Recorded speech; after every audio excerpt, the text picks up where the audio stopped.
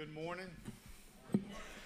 It is good to worship and celebrate the person and the work of the Lord Jesus through song and communion. Very grateful, very grateful. Turn with me, if you would, to Hebrews chapter 13 as we are close to the finish line. Some of you are saying, praise the Lord, and some of you are saying, man, let's keep going. Let's do round 2 in Hebrews. I'm sort of saying both at the same time. I can't say publicly the first one. But we are getting to the end of the book. Hebrews 13, 7 through 16.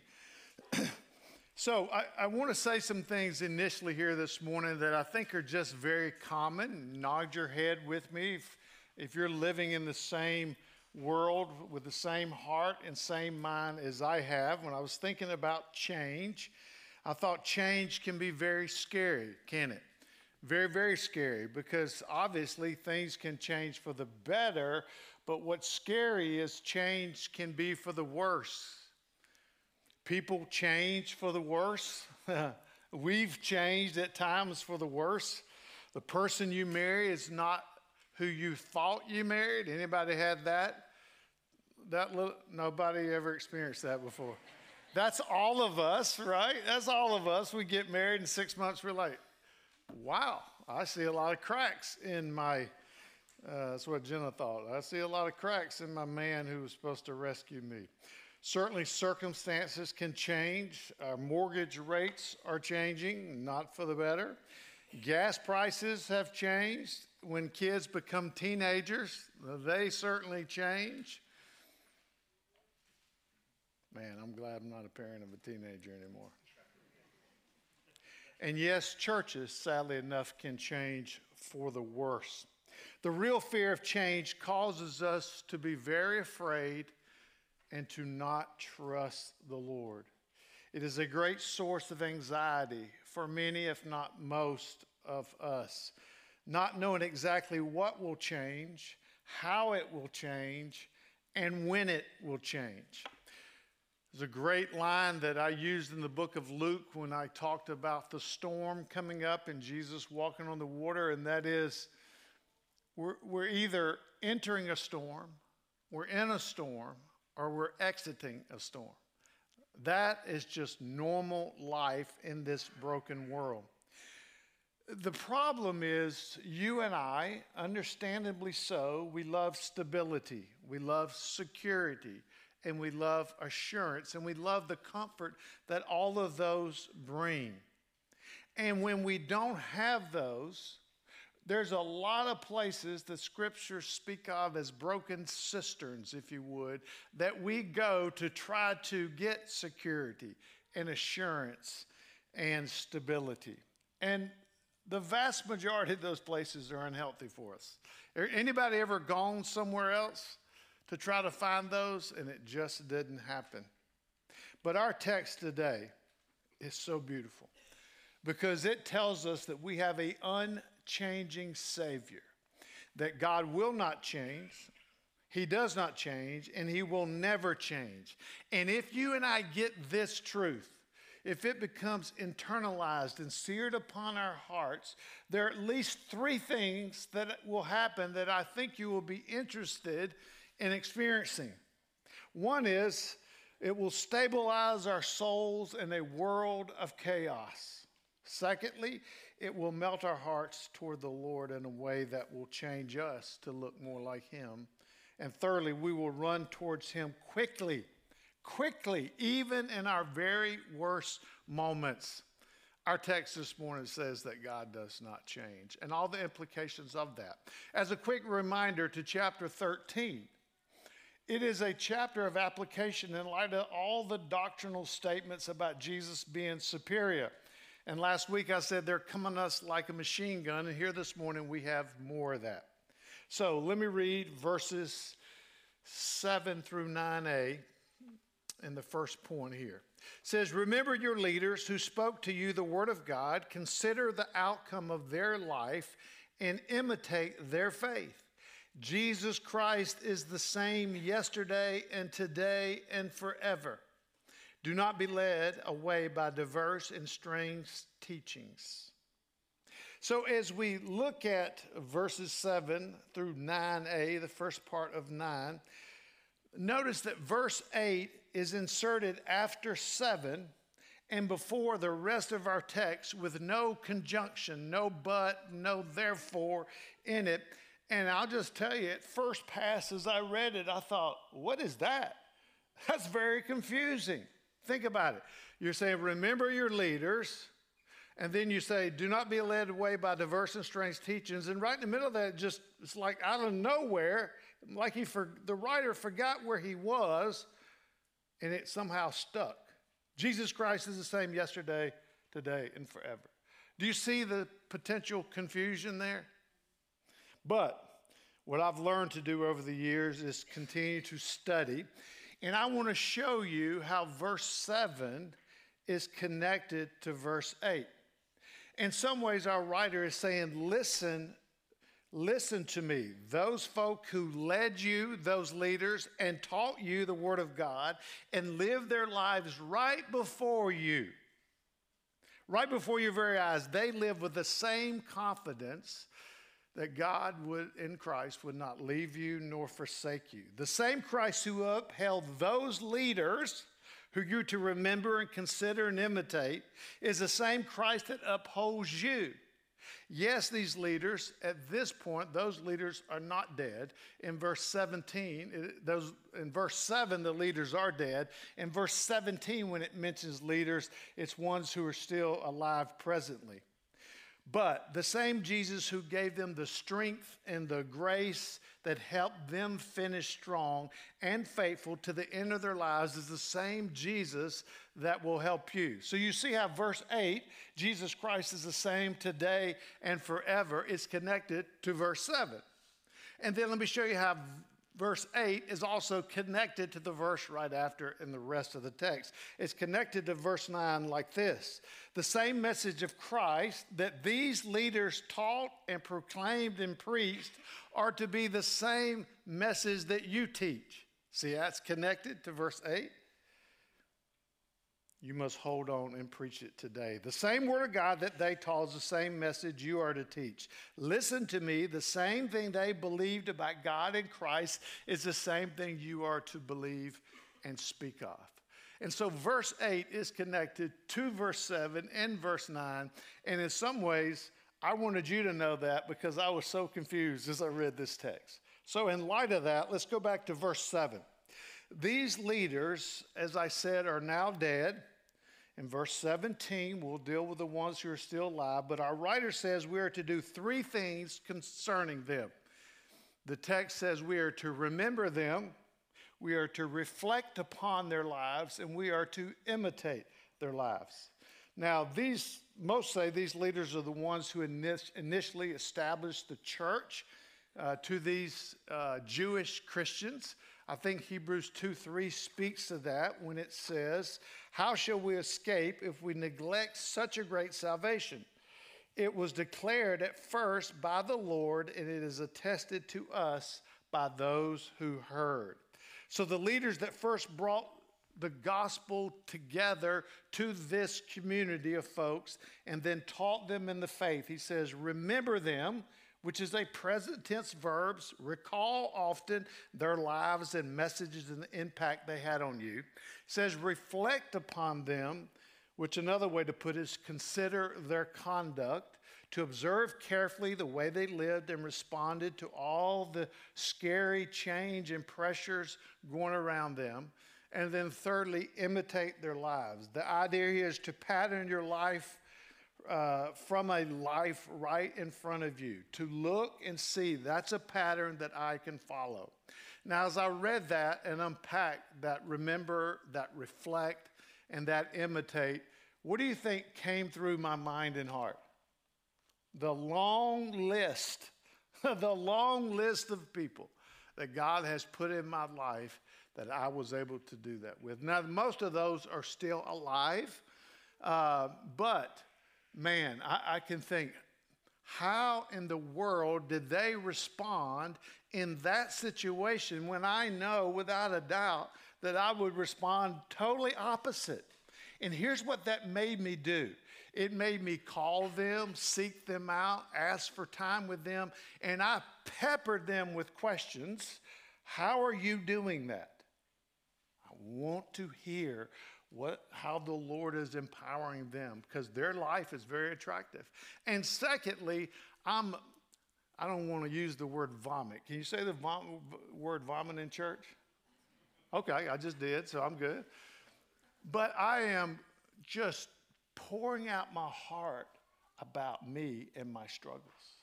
It's called discipleship, because our lives are to be a mantle of credibility to the message we preach. And let me put some clarity on that. Both in the good, our daily trust of Christ in all that life brings, supposed to be a model of credibility, but also when we fail miserably, and how do we respond to that failure, and repentance and humility. And I can tell you, I have learned more by watching men who I was watching sin, speak of their sin, confess their sin, and respond with broken hearts of humility. I thought, that's different than me. That's different than what I would have done. That makes me want to follow them. Does that make sense?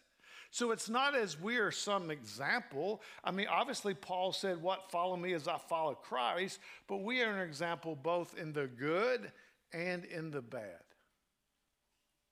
And so, I want to encourage you as a side note, and I put a little thing on the bottom of our notes, Christian biographies. I mentioned it, I think, last week or week before, but you can go to desiringgod.org, then type in biographies in the search bar, and there you have video biographies.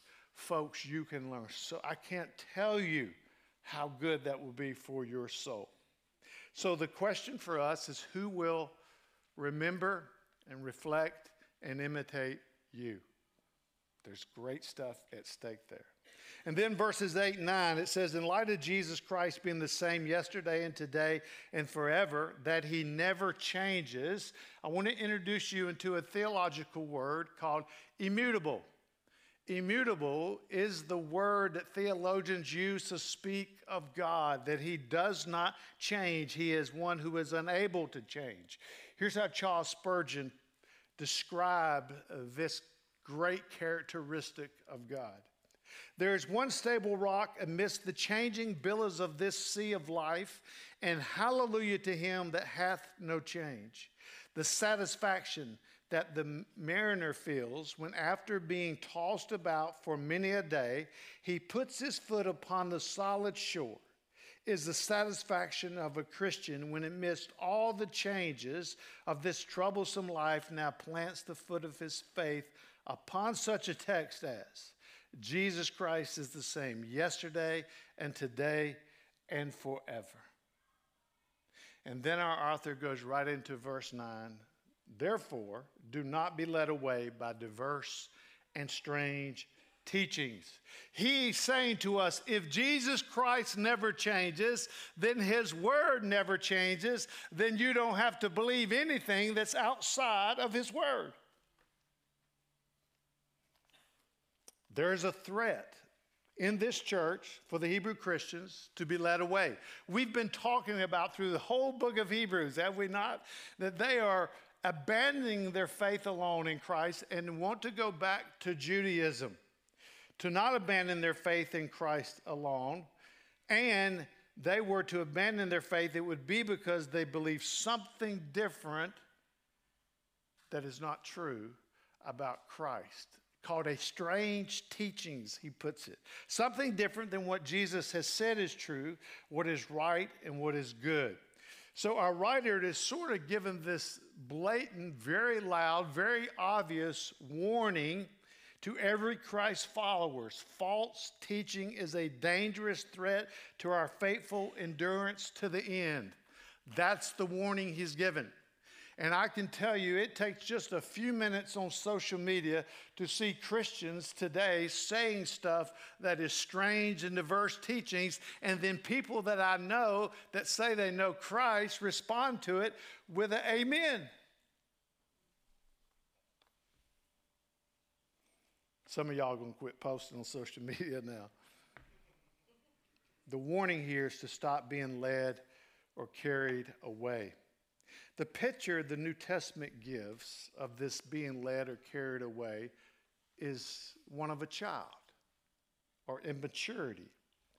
Ephesians 4, Paul puts it this way: so that we may no longer be children tossed to and fro by the waves and carried about by every wind of doctrine, by human cunning, by craftiness in deceitful schemes.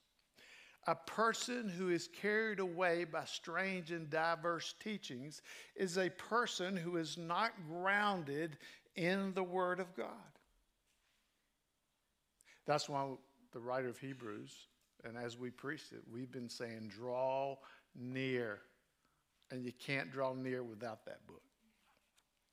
The strange teachings are incompatible with the gospel of grace. Let me give you some specific examples. Works righteousness is a strange and a diverse teaching, but I can't tell you how many times people, whether it's folks here or just Christians that I know, when I ask them a simple question, or they've been around the church, if you died tonight and you stood before God and he asked, why should I let you into heaven? I can't tell you how many times the answer has been some kind of good works on their part has earned them heaven. That's a strange and a diverse teaching. Universalism is one that is rampant in our culture and always has been, that all people actually go to live with Christ in eternity. That is a strange and diverse teaching. Then there's the prosperity gospel, that God only promises me health and wealth. The only one who prospers from the prosperity gospel is the one who teaches it, because he's the one that gets all the money. Churches today, I went through just to clarify this, many churches who used not to do what I'm going to say are doing this openly today. They are affirming same-sex marriage as a good thing from God. They are affirming abortion. They are affirming a divine feminine God and singing to him in worship. They are affirming transgenderism. They are worshiping and singing to Mother Earth. Those were all seen this week on social media.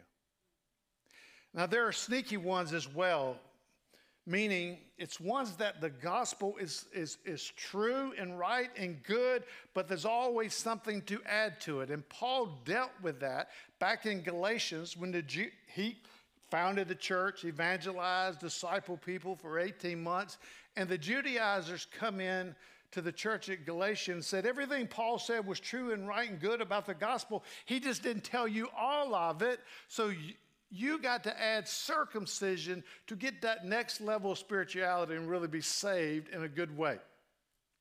If you read Galatians 1, Paul condemned it twice.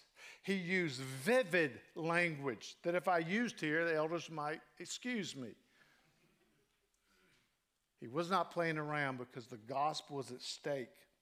In our modern culture, especially in Middle Tennessee, and I've said this a few times over the years, but it's a good reminder. There are churches that say that you must be baptized by water in order to be saved.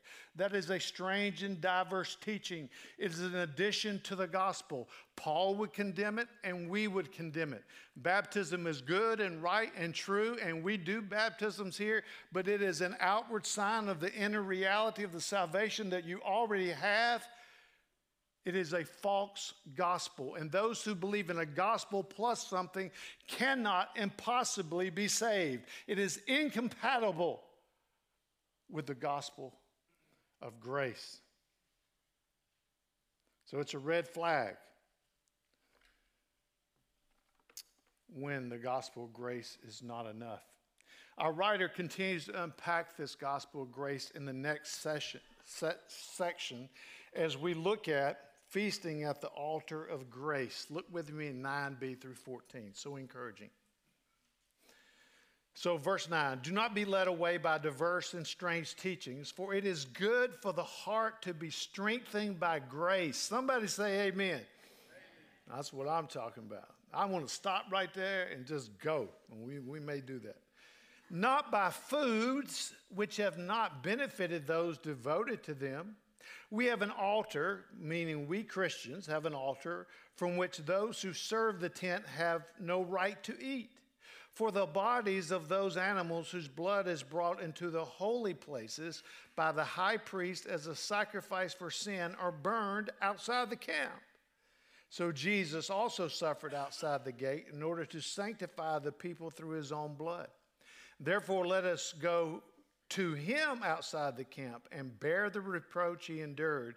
For here we have no lasting city, but we seek the city that is to come. Obviously, the strange teachings in our context revolve around certain kind of foods. In some ways, the writer is saying that what you're tempted to go back to. What these Jewish Christians were thinking were that the gospel wasn't enough. They would get this extra strength for their souls and their hearts and their minds from these ceremonial foods. He says, no way. They were thinking that more than grace is needed to strengthen the heart. And the more part, folks, as I just mentioned in Galatians, is always the problem. Rarely do these folks want to get rid of faith altogether. They like the stability of that. They just want to make it faith plus something. So we ask the question, what is it you and I need to really strengthen our hearts? It is not something new and trendy. There is nothing new and trendy. When you see new and trendy, this new secret to your spiritual life, put an X on it quickly. There's no such thing. We fall for that often. Our hearts are strengthened by, our inner man is strengthened by the grace of God in Christ that comes to us through the Word of God and through the work and person of the Lord Jesus Christ, period. The danger comes when we as Christ followers become unsatisfied or not satisfied with the gospel and person of Christ alone. Folks, there's no going beyond Christ. There's nothing better. Our author's been telling us that. Our writer's been telling us that the whole book. There's nothing deeper, because the gospel is not just enough for non-Christians, but it is enough for Christians too. It is the spiritual food of the living. It is living bread and living water. I get, and we've taught here, and we've equipped people here, the gospel of grace is not only to be shared with others, but we are to be passionate about thinking about it, dwelling on it, rejoicing in it, and allowing it to color all of life, including our very worst moments. Jerry Bridges, as I put in your notes, says, preach the gospel to yourself every single day. I think he's wrong there. Every single moment. Once a day is not enough for me. Here's how Milt Vincent, in my absolute favorite devotional that I've read 30, 40 times, it helps me preach the gospel to myself. I can't encourage you to buy it enough. It's called The Gospel Primer by Milt Vincent. Here's what he says. He says, the gospel is so foolish according to my natural wisdom, so scandalous according to my conscience, and so incredible according to my timid heart, that it is a daily battle to believe the full scope of it as I should. Say amen. There is simply no other way to compete with the forebodings of my conscience, the condemnings of my own heart, and the lies of the world and the devil than to overwhelm such attacks with daily rehearsings of the gospel to my soul. He continues with another thought. As long as I am stricken with the guilt of my sins, think about you, I will be captive to them, meaning the more shame and hiding you're doing with your sin, the more you're actually going to do the sin. And will often find myself recommitting the very sins about which I feel most guilty. The devil is well aware of this fact. He knows that if he can keep me tormented by sin's guilt, he can dominate me with sin's power. The gospel, however, slays sin at its root point and thereby nullifies sin's power over me. The forgiveness of God made known to me through the gospel liberates me from sin's power because it liberates me first from its guilt, and preaching such forgiveness to myself is a practical way of putting the gospel into operation as a nullifier of sin's power in my life. If somebody asks you, who is your favorite preacher? Your answer is not me. I know you want to say that. Now, your answer should always be, I am. Because I'm the one that preaches the gospel to my soul more than anyone. Without me preaching to myself, I'm in trouble because then I'm listening to myself. And when I listen to myself, it is condemnation and shame. But when I preach the gospel to myself, there is hope and life and redemption and recovery and renewal, and God's mercies are new every morning. Oh, the strength of heart we receive when we feast at the table filled with the gospel of grace. I want to help us this morning just very practically equip you. What do you do when you sin? Like, what do? Do you just sweep it under the rug? Do you fall in despair as if you're somehow shocked? Do you just act like it didn't happen? Biblically, if you don't learn this, if I don't learn and practice this, I'm done.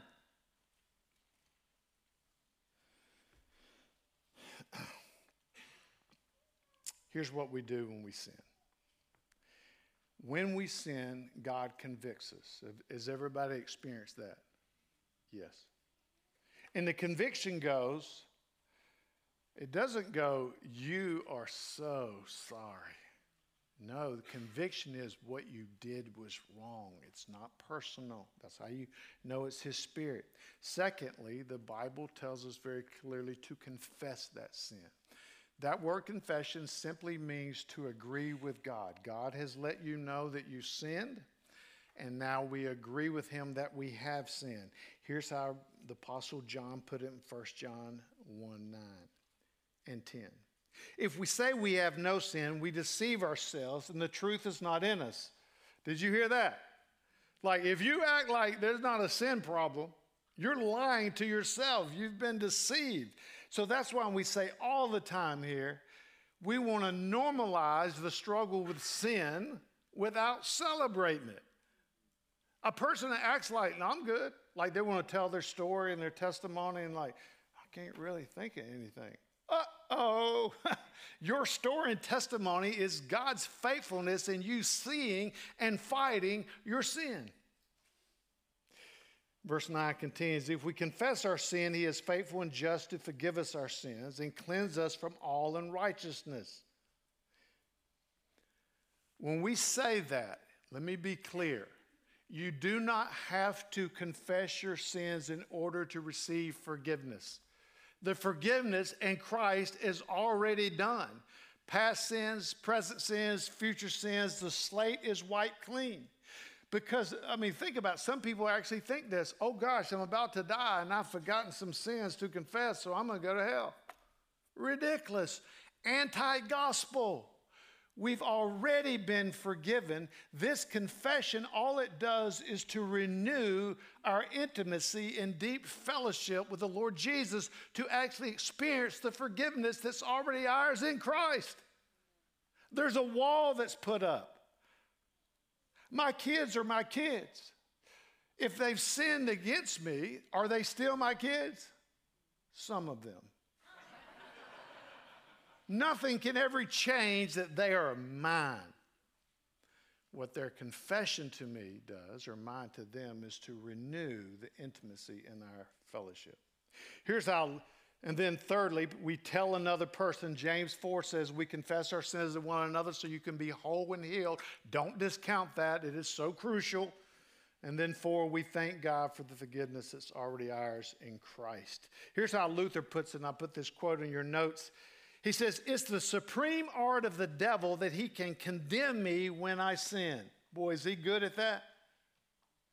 If I can hold on to the gospel for believers, there it is, preach the gospels for yourself. I can say to him any and every time that he should kiss my backside. Don't you love, I love that. Matter of fact, I want this side of the church to say kiss, and I'm going to say my, and y'all say backside. Ready? Y'all going to remember this quote. Ready? Kiss. My backside. Come on. Let's tell Monty we're quoting Spurgeon. Even if I sinned, he says, I would say, should I deny the gospel on this account of sin? No, because Jesus Christ is the same yesterday and today, forever. God has no wrath towards me. I am accepted and beloved son and daughter. We are now reconciled for all eternity. Folks, that is life-changing. Now in verses 10 through 14, our writer makes the exact case that I just talked about as he really unpacks the gospel from a Jew's perspective. Verse 10, he says, we have an altar. If we've been paying attention in the book of Hebrews, we know that the Old Testament altar and the tabernacle or temple is now a metaphor for or example of our altar, which is the cross. It's a historical place called Golgotha, where F.F. Bruce says the Christian's altar is the sacrifice of Christ, and where Jesus Christ is always available to them because he is the same today, yesterday, and forever. It is a place where grace and mercy flows. So our writer, when he says we have an altar, it is the cross. But then he says our altar, the cross, which those who serve the tent have no place to eat. What is he saying? At the time of this writing, when this book was read, the temple was still standing in Jerusalem. So every year, on the Day of Atonement, sacrifices were made where animals were slaughtered, and the blood of those animals was supposed to forgive the sins of the Jewish people. Remember that? The writer is saying here, those people cannot eat at our altar at the cross because they reject it. They deny it. They reject the person and work of Christ on our altar. And then verses 11 or 12. Our writer is describing for us the Day of Atonement, commanded by God to Israel on an annual basis based on the sacrifices found in, if you want to look up later, Leviticus 17 and 18. And on that day, as a reminder, there was the blood of one bull and 2 goats were sacrificed. The priest in some ways would lay his hand on one of those goats. He would confess the sins of the Israel people, and he would send that goat out into the wilderness. And that goat was called what? The scapegoat, yes, is a picture, if you would, of our sins being taken away from us. Then there was a second goat. He wasn't so lucky. I guess they flipped coins. This goat was killed and sacrificed, giving us a picture of propitiation, which is a theological word that means God's wrath toward us has been satisfied and appeased by the shedding of this blood. And after this gruesome procedure, on the Day of Atonement, the remains were taken outside the gate of the city, and they were burned completely. And this now signified for that year the complete removal of sin from inside the camp. And our writer, like he's been doing in all of Hebrews, he sees Jesus in that Day of Atonement. Look at verse 12. Jesus himself suffered outside the what? Gate. Outside the gates of Jerusalem. And in doing so, the writer is telling us he completely put an end to our sin and removed it once for all. He doesn't have to come back annually and check in and die and shed his blood again. That's glorious. And he now gives us the reason in verse 12. So that Jesus may now sanctify the people with his own blood. The day of atonement, our writer is saying, is fulfilled in Christ because he set us apart as his people for his glory. That word sanctify there is different than the word sanctification found in the epistles. The word sanctification found in the epistles is this progressive growth in spiritual maturity. Here, it's used to describe the purification of our sins from a holy God. It gives us access and worship to him. Just as the blood of bulls and goats were offered up on the annual Day of Atonement, Jesus was offered up once for all, and his shed blood paid for all the sins of those who would trust in it. Jesus, in some ways, becomes an outsider for outsiders. Jesus suffers on unholy ground outside the camp for those who are unholy, and now he welcomes us into his presence. Verse 13 summary says, therefore let us go to him and take up our cross and follow him. Suffer with him. Stay faithful with him. Endure with him. In verse 14, and live, here's what's going to help you, these two exhortations, live in light of eternity. So we have the leaders, Jesus and strange teachings. We have feasting at the altar of grace. And then we have worship and sacrifices. Look at verse 15 and 16 as we finish up. Through him, then, let us continually offer up a sacrifice of praise to God. That is the fruit of lips that acknowledge his name. Do not neglect to do good and to share what you have, for such sacrifices are pleasing to God. So our writer again closes with two very practical commands or exhortations. The first is this continual offer up of sacrifices of praise. It's not just when we feel like it. I had someone recently who was in tears, who was struggling, look at me, and I said, how are you doing? And he teared up and he said, God is so good, but things are very hard. There it is. It is a command for all times and for all Christ followers. It's the whole part and parcel of our lives. It is the cultivation of our hearts that stand in awe of God because of this gospel of grace. It is a sense of wonder of God's unchanging grace to us in Christ. It is a heart that is amazed by God's grace. It is a heart that maybe even sings Amazing Grace often. It is gripped by the truth and trusting in the beautiful sovereign hand of God over our lives. Recently, I saw where a person this morning posted a picture on Twitter of his wife. I don't know him. Someone I knew retweeted it. And it said, yesterday, my beautiful wife went to be with the Lord Jesus. My heart is broke, but the Lord Jesus is so kind and merciful. Pray for me and my daughters as we grieve during this time. I said, man, I want to respond like that. Can't do it if you're not overwhelmed with the gospel to you. In light of that, if you can't do that, you can't do verse 16. Because good deeds just get tiring if there's nothing driving them, if there's no fuel behind them. These good deeds he speaks of are all kind of practical ministry to others.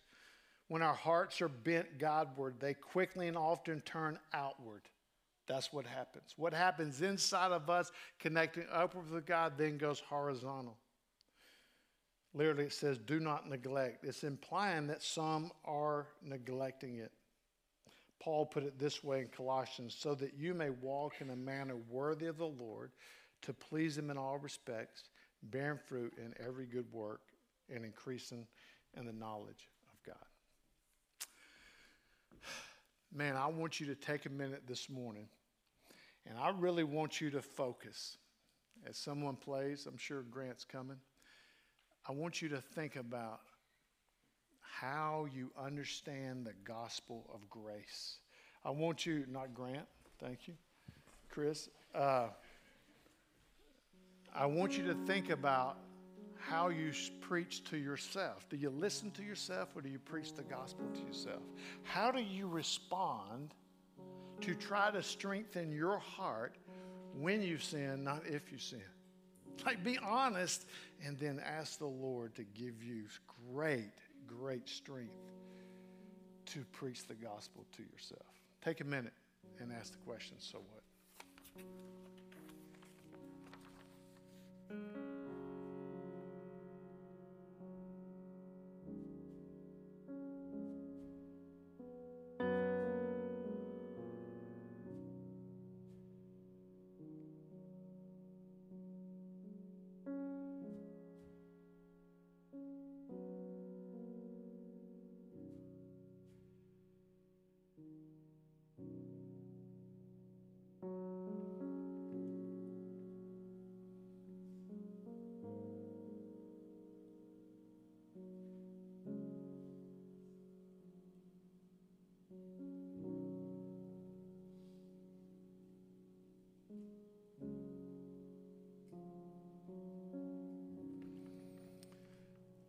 Lord,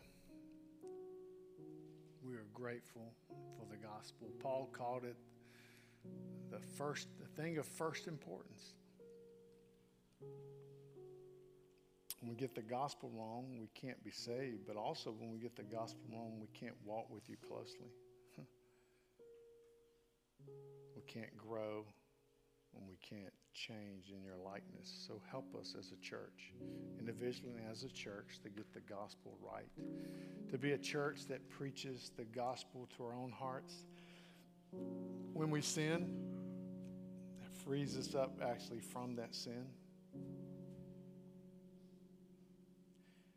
Let us be a church that when someone comes to us to confess their sins to a brother and sister, that our response is we preach the gospel to them too.